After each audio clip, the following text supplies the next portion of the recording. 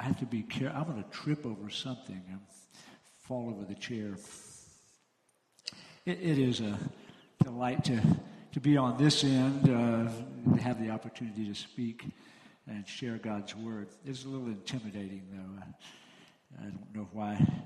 I was a senior pastor for 8 years, and part of me loved doing that, and other parts just thought, why am I doing this? I don't put me back in children's church. So I brought my object lessons. So you're in children's church. There'll be Kool-Aid and an Oreo cookie at the back. Yay. Hey, just let me, how many of you were ever in children's church? They're here now. And yeah, all right, children's church, what a wonderful thing. I did it for 17 years. Oh, man, I was so tired sometimes, but you get great adventures being in children's church. You get to do object lessons. So I brought an object lesson for you. It's in here. I cut the grass, I mowed the grass on Friday, and I don't have a great yard, but I got a pretty good yard. It's mostly green. And this morning I had a skunk in it, which is another story, but the other day when I was mowing the grass, I noticed there was a dandelion. Now, I'm not obsessive with the lawn, but I don't like dandelions. I don't mind the little yellow flowers. I like color, but this I don't like. It doesn't go with the green of my lawn. And so I saw it as I was mowing the grass. I was getting closer to it. I do the increasingly small rectangle. I don't know how you do yours, but that's how I do. But I noticed I was getting closer to it, and I wasn't paying much attention. But after a while, I thought, I think I ran over that dandelion. I looked back, and there's no white puffball in my green lawn now. I went, yes, I dealt with that rascal. That'll show that I won't be seeing that dandelion again. Now, those who laughed. What happens when you run over a dandelion with a lawnmower? It gets everywhere. I did a little research about dandelions, so you're going to get the benefit of my research. I'm not a good researcher, but I Googled dandelions, okay? Dandelion. How many seeds in a dandelion? Between 100 and 150 seeds. Each one is very small. Can you see that? I'm shedding them right now. And if you run over it with a lawnmower, here's what you do. You scatter 100 to 150 new dandelion plants on your yard, or if you're lucky, it blows into the neighbor's yard, but they'll get you back, because one of these days the wind will shift and it'll blow over, their dandelions will blow into your yard. If I run over a dandelion with a lawnmower and look back and there's no dandelion there, I can say to myself, I have eradicated the dandelion problem, but I'm kidding myself, because dandelions are going to be coming back. They're unstoppable. Now, what's that got to do with anything in church? Well, today, everything. We're going to look at the unstoppable church. Research has shown in this past year that a number of churches are struggling because of the pandemic. Churches are closing. Churches are struggling with people coming back. It's estimated that a number will never be in existence after this is all over.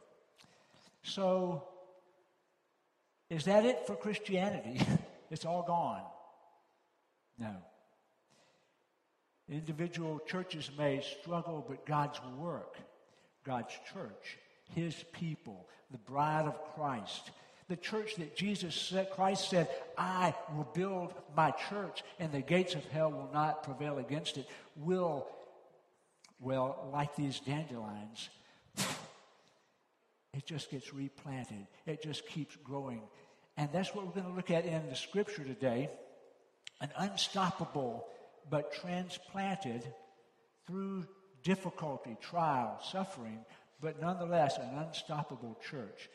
And I'm reading it from the NIV, so you can either follow along here. Now let me give you a little bit of the story, background, and let me get my sermon notes, which I nearly forgot because I changed Bibles at the last minute and almost left my notes. It would have been a real short sermon, so you missed out. After Jesus Christ was crucified, he rose on the third day, and for 40 days he was with the disciples. And then after 10 days, Pentecost came, and he by his Spirit came to live in individual believers. He said to the disciples on the night before he was arrested and crucified, "It is better that I go away, for if I go away, the Holy Spirit will come, and he will be with you forever. God has been with you, me, in Jesus Christ. Now he's going to be in you."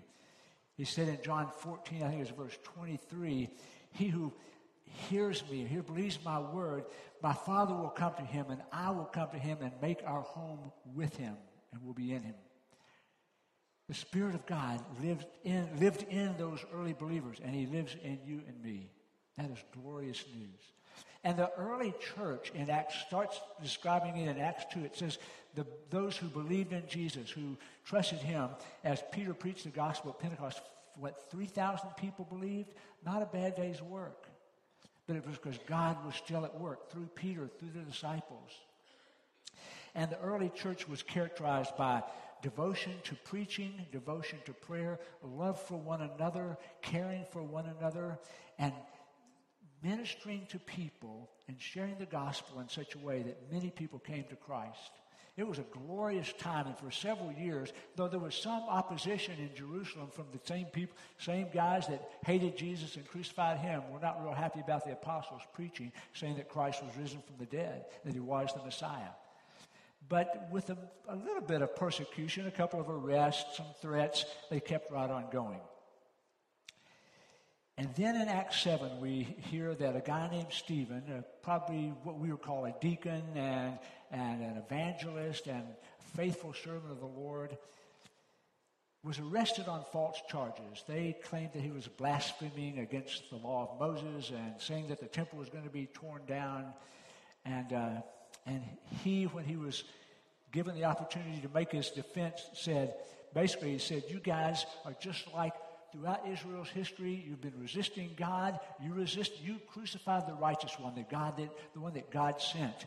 And it made them furious. You can sort of understand their point of view. They were being accused of crucifying the Messiah, which they had done. They were guilty as dogs, or cats. I think cats are more guilty than dogs.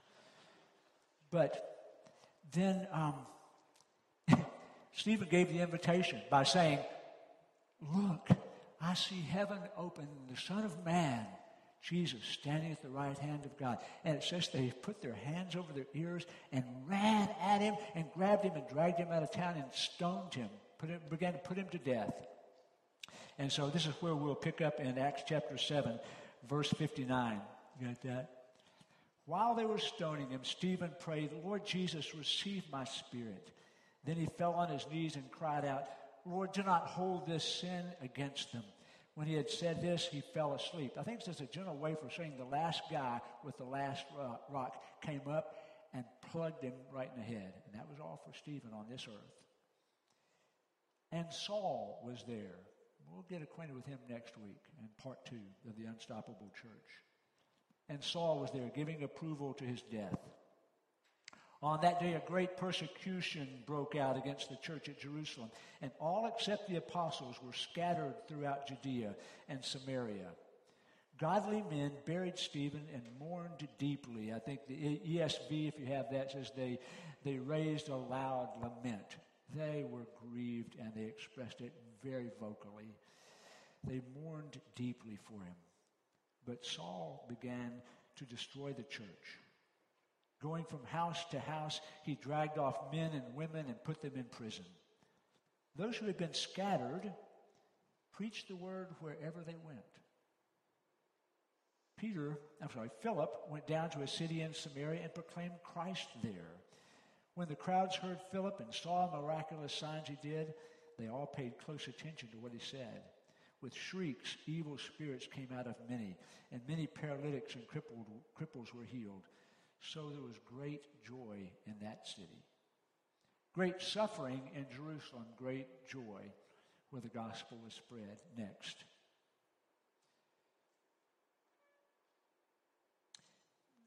When I say that the church is unstoppable, I mean this, that the work of God will always triumph in this world.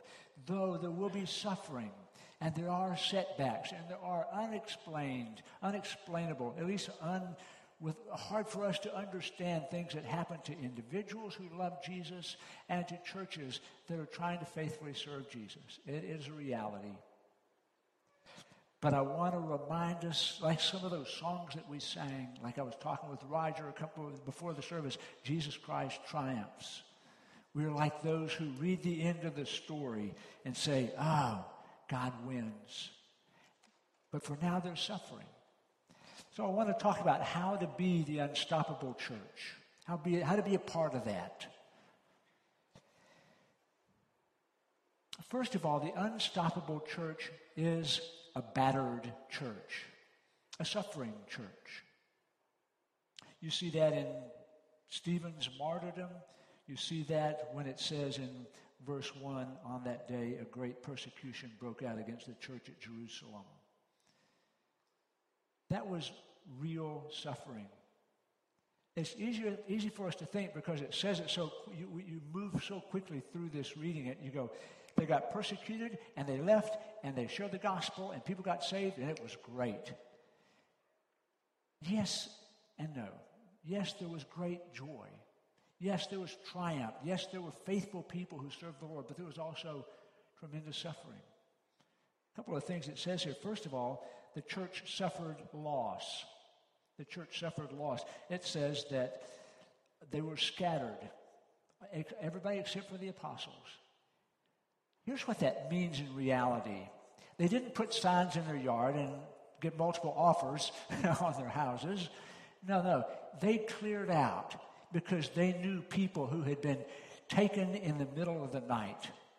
There would be a knock at the door or the door kicked down, and soldiers would come in sent by the priest and this guy named Saul, who was a zealous persecutor. And it says men and women would be dragged off to prison. What about the children?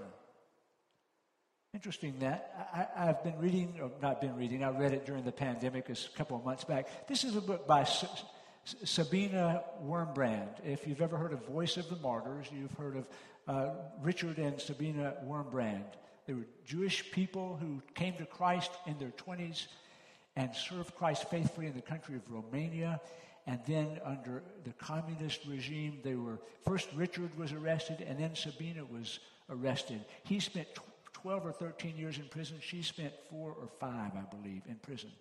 They had, at the time, a son who was 12, 13 years old. And when Sabina was taken at night, she was just taken. What about my son? You should have thought of that when you were getting involved in this Christianity.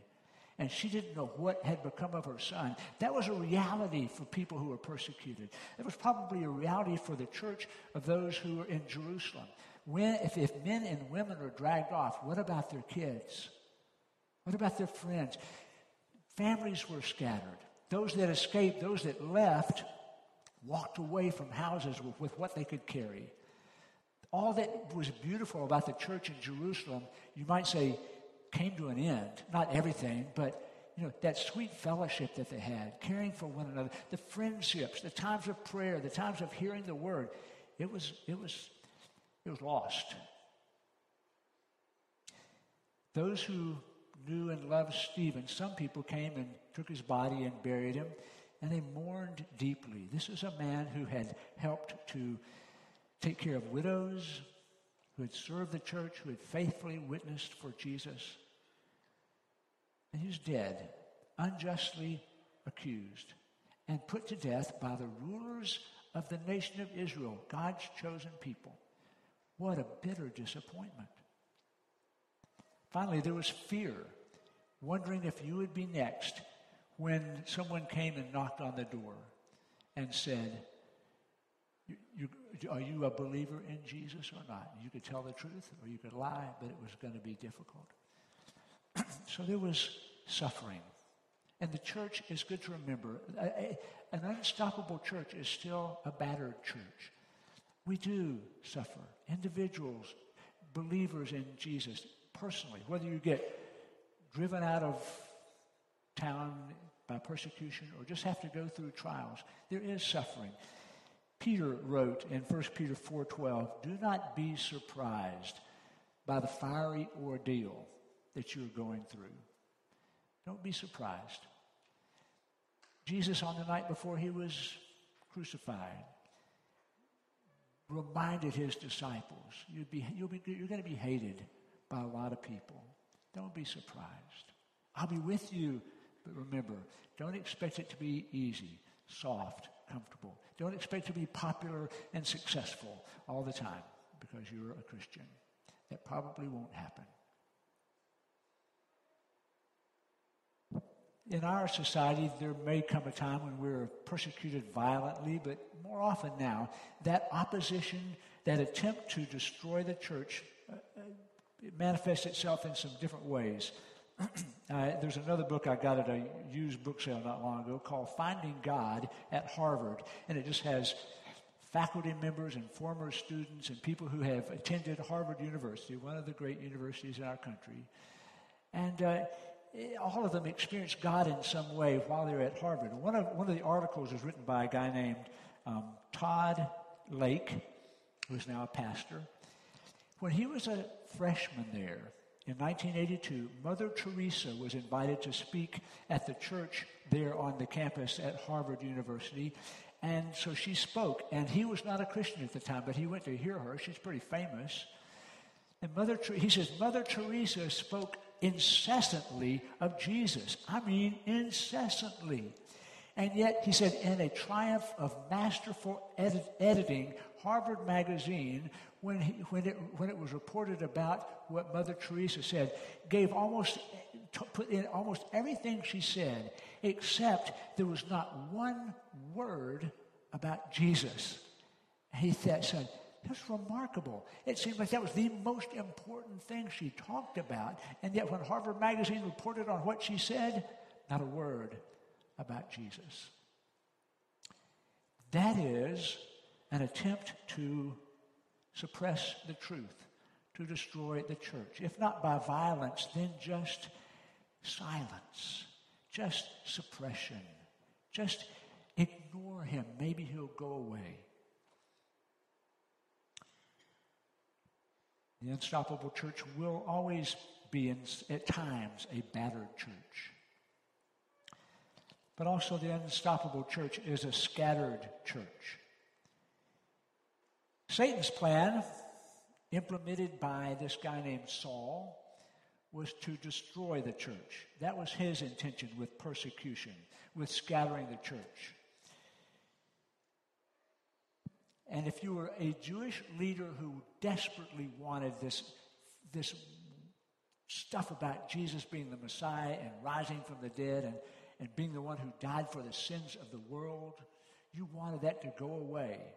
And with persecution, they looked around the lawn of their cultural landscape, their religious landscape, and said, we took care of it. We have gotten rid of Christianity. They're all gone. That was Satan's plan, but God had another plan. God was at work. I thought of that beloved verse at the end of Genesis 50 where not Jacob, but Joseph, one of the 12 sons of Jacob, had been betrayed by his brothers, sold as a slave, taken down to Egypt. And when his brothers had to come there to get food, he was the guy who was in charge. Joseph was. And they thought, we're in such a heap of trouble. But they weren't in trouble. He provided for them. Later on, when their father died, they came to Joseph and said, now that our father's dead, we're in trouble. Jacob will get revenge now. And they came and fell down, we're so sorry about what we did. And he says, don't be afraid. As for you, you meant evil against me, but God meant it for good. And I would say the same right here in the book of Acts. And I would say the same about some of the things that go on in our world and in our life. Satan may mean it for evil. Attacks may be painful, but God is willing, able, wanting to use it for good. He is unstoppable. And he lives in us, and he lives in his church. God is the one who sometimes allows the church to be scattered. I did just a little bit of Greek study the other day. I'm not a big Greek jock, but I did look up that word scattered, and this one is diaspero. It comes from two words, spero, which is the word in Greek for to scatter like sowing seed. It's often used when it comes to what a farmer does. And you're familiar with the story, the parable of the four soils, where it says a sower went out to sow the seed, and as he scattered, similar word, spero. But diaspero means to scatter throughout, dia, across or throughout, all around. And it's interesting that Luke, who wrote the book of Acts, says the church was scattered like seed, scattered all around. What happened when the disciples were scattered? Look at verse 4. Those who had been scattered preached the word wherever they went. And then it says about Philip, let me give you one example, Luke says. Philip went down to the city in Samaria and proclaimed Christ there. That's what happened. With this trauma, with this disruption, because of the enemies persecuting the church, God scatters the church like seed. And wherever they go, they begin to be planted. They begin to share God's word. They tell the story of Jesus and his death and resurrection. They'll take the scripture and they go, let me show you. And they started out by going to the synagogue, and they would go, let me just show you.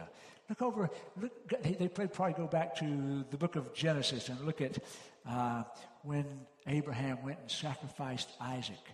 Or at least he was willing to, and God provided a substitute. They go, see that? That's just a reminder. That was an early foreshadowing of the coming of Christ. Look at Isaiah chapter 53, they would say. And they would say, whoa, he has borne our iniquities. He has our sorrows. He has carried away. The punishment that brought us peace was upon him, and by his wounds we are healed. That's about Jesus. And they would share what they had seen and heard. Many of these believers had seen Jesus when he has risen from the dead. They'd seen him do the miracles. They knew that he had died. They knew that he was risen from the dead. And they proclaimed him. Wherever they went, they were the seeds of the gospel, scattered throughout that part of the world. God was at work. Some people, like Philip, had the gift, the opportunity for proclaiming Christ broadly to large crowds. Others, in a different way. And I think of just one chapter over, a lady named Dorcas. She was a believer in the city of Joppa, one of those outlying probably 40, 50 miles from Jerusalem. It said in chapter 9, verse 36, in Joppa there was a disciple named Tabitha, which means Dorcas or gazelle, who was always doing good and helping the poor. How did Dorcas proclaim Jesus Christ? By kindness, by love, by helping the poor, by sewing. It says she sewed garments, she sewed clothes for poor widows, making Jesus known. And then even Philip, if you look at verse 26, it says, now an angel of the Lord said to Philip, go south to the road, the desert road that goes down from Jerusalem to Gaza. So he started out, and on his way he met an Ethiopian eunuch, an important official in charge of all the treasury of Candace, the queen of Ethiopia. This man had gone to Jerusalem to worship. And Philip tells him about Jesus Christ. Turns out the guy would just happened to be reading from the book of Isaiah, chapter 53, and says, what is this all about? And Philip says, let me tell you. And explained the gospel. And so, after he was done, this Ethiopian eunuch, one little seed, goes down to Ethiopia, a believer in Jesus. God scattered his people, who everywhere they went, shared and lived his truth, his word. We, my brothers and sisters, need to be the scattered church. Now, I'm not saying we all ought to get out here and be persecuted, but think of it. We are scattered every week. When we leave here today, we'll be scattered all throughout Knoxville, even broader than that. Some folks here from West Tennessee, you said, You're going back to West Tennessee. We're scattered people this week. And we gather back together. We are scattered week after week. What are we supposed to do? Just like grade schoolers, show and tell. Show Jesus Christ living in us. Tell what he has done for us. Speak about him.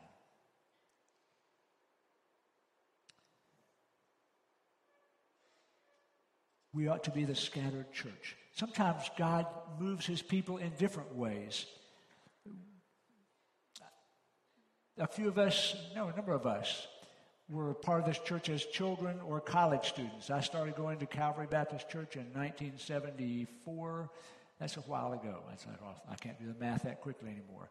But Calvary has been for many years a place where college students come and get plugged in and grow in their faith.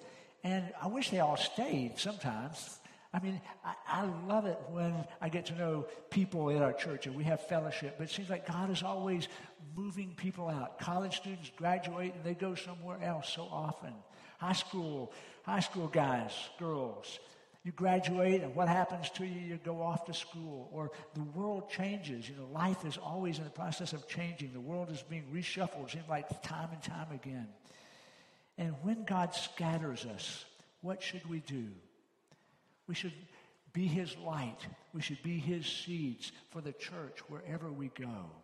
The church is to be a scattered church. Sometimes those times when we were scattered are exciting. I must confess, when I graduated from college, I wanted to leave Tennessee. I had lived here all my life with a few exceptions of short times away, and I wanted to leave. I wanted to see someplace else. It was an exciting adventure. And by God's grace, I was able to come back. Twice I've been sent somewhere else and came back. But each place, I continue to serve the Lord. I know that that's my hope for those who are high school students, college students. You may be here, you may be like me, an old dude one of these days, still at Calvary Baptist Church, but you probably will be scattered. When God scatters you, there are some things that need to happen. First of all, I think what is said here about the early church, those who were scattered preached the word wherever they went. God's word was always central to them. God's truth. They studied. When they had been in the church in Jerusalem, it says they devoted themselves to the apostles' teaching. They were in the scripture. They were hearing God's word. They were seeking to put it into practice, so that when they got transplanted, what did they do? They kept sharing God's word, and they kept trusting God's word. They were like scattered seed. But not only do you need to be devoted to the scripture, you need to be connected to God's people. It's interesting that not only does the word scattered refer to sowing and is applied to the church being scattered like seed, but Jesus also used it to be applied to sheep. He said, what the scripture says is going to happen. Strike down the shepherd, and the sheep will be scattered. That was when he died. They all were, at least for a short time, scattered, disheartened. Then he also used that term when he spoke in John 10 about the good shepherd. He said the good shepherd lays down his life for his sheep, but a hired hand, when the wolf comes, the hired hand runs away, and the wolf attacks the sheep and scatters them. And that got me thinking, when life is disrupted, when you graduate from high school and some of your friends go off one place or another and you're disconnected, you have to kind of start over in relationships. Are you going to be a scattered seed or a lost sheep? And when you get a job and move someplace else, are you going to be a scattered seed or a lost sheep? And when we get older and things change and we don't have the energy that we have, or we don't do the ministry we used to be involved in, are we going to continue to be his seed wherever he puts us, or are we just going to drift? And I think it is a reality that I know it's a reality that not everyone who goes through change, who is scattered physically, connects to other people who are believers. Not everyone continues in God's Word. And it's possible, it's dangerously possible, that you and I can drift physically or emotionally or spiritually so that we are hearing the Scripture less and less. And we are not connected to other believers like we used to be. And therefore, we drift. And the voice of the Good Shepherd is dim and less discernible, because God speaks so often, most often, through His Word and through His people.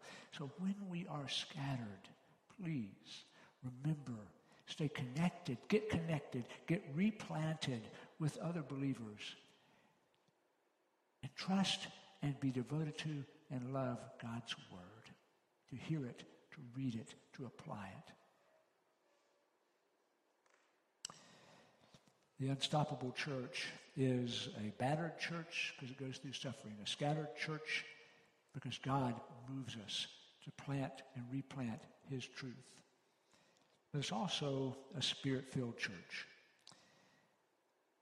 When it says that the believers went out and shared the word wherever they went, it's interesting, the two words, it says they were scattered throughout Judea and Samaria. And immediately I thought of Acts chapter 1, verse 8. Jesus said, just before you ascend into heaven, you will receive power when the Holy Spirit's come upon you. You'll be my witnesses in Jerusalem. They've already done that. And all Judea and Samaria. That's next. Those who are scattered throughout Judea and Samaria preached the word wherever they went. The unstoppable church. And the reason they were bold, the reason they were courageous, the reason they shared the word is because the Holy Spirit was fulfilling what Jesus said He would do, giving them power to be His witnesses. And He will give us power to be His witnesses day after day in our actions and our words. Not only was it a church that shared the gospel boldly with the help of the Holy Spirit, God worked through the believers in a variety of ways. It says there in verse 6 how Peter not only shared the word, but they saw the miraculous signs that he did. They paid close attention to all he said. With shrieks, evil spirits came out of many paralytics and cripples were healed. God was at work. Does He always do that in every church? I haven't seen that or experienced that. But God is a God who is always at work. He works to draw people to Jesus. He works in answer to prayer. There's no limit to what God may choose to do. But He's the one who must work. And this is so important to remember. The church is His church, and He inhabits it. He lives in His people. We, believers in Jesus Christ, are the body of Christ and the bride of Christ and ambassadors for Christ, as though God were making His appeal through us.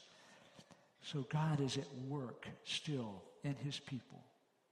As we worship today, as you teach a Sunday school class, as you are out scattered throughout the world this week, Christ lives in you if you're a believer in Him. And He has a desire to work through you. What we have to do is surrender to Him, be submitted to Him, trust in Him, lean on Him. He's always with us. Last word is application. Here are some suggestions for you, some appeals for you, for me. When we are battered and when we are scattered, remember that our citizenship is in heaven. That is our true home. That is where our eternal reward lies, which cannot be stolen, lost, or destroyed. That is where Jesus Christ is, our King, the King of glory. And Paul said to the Philippians, our citizenship is in heaven, from which we eagerly await a Savior, the Lord Jesus Christ, who will transform our mortal bodies to be like His glorious body, by the power which He has to subject all things to Himself. We sang a song just a few minutes ago. We are looking forward to Jesus Christ, who will reign forever and ever, and we will be with Him. And that's part of what makes it possible for us to live in a world that is battered, in a church that is scattered. We know Jesus Christ, and He lives in us. And our hope and our home, our citizenship and our reward and our Savior are all in heaven.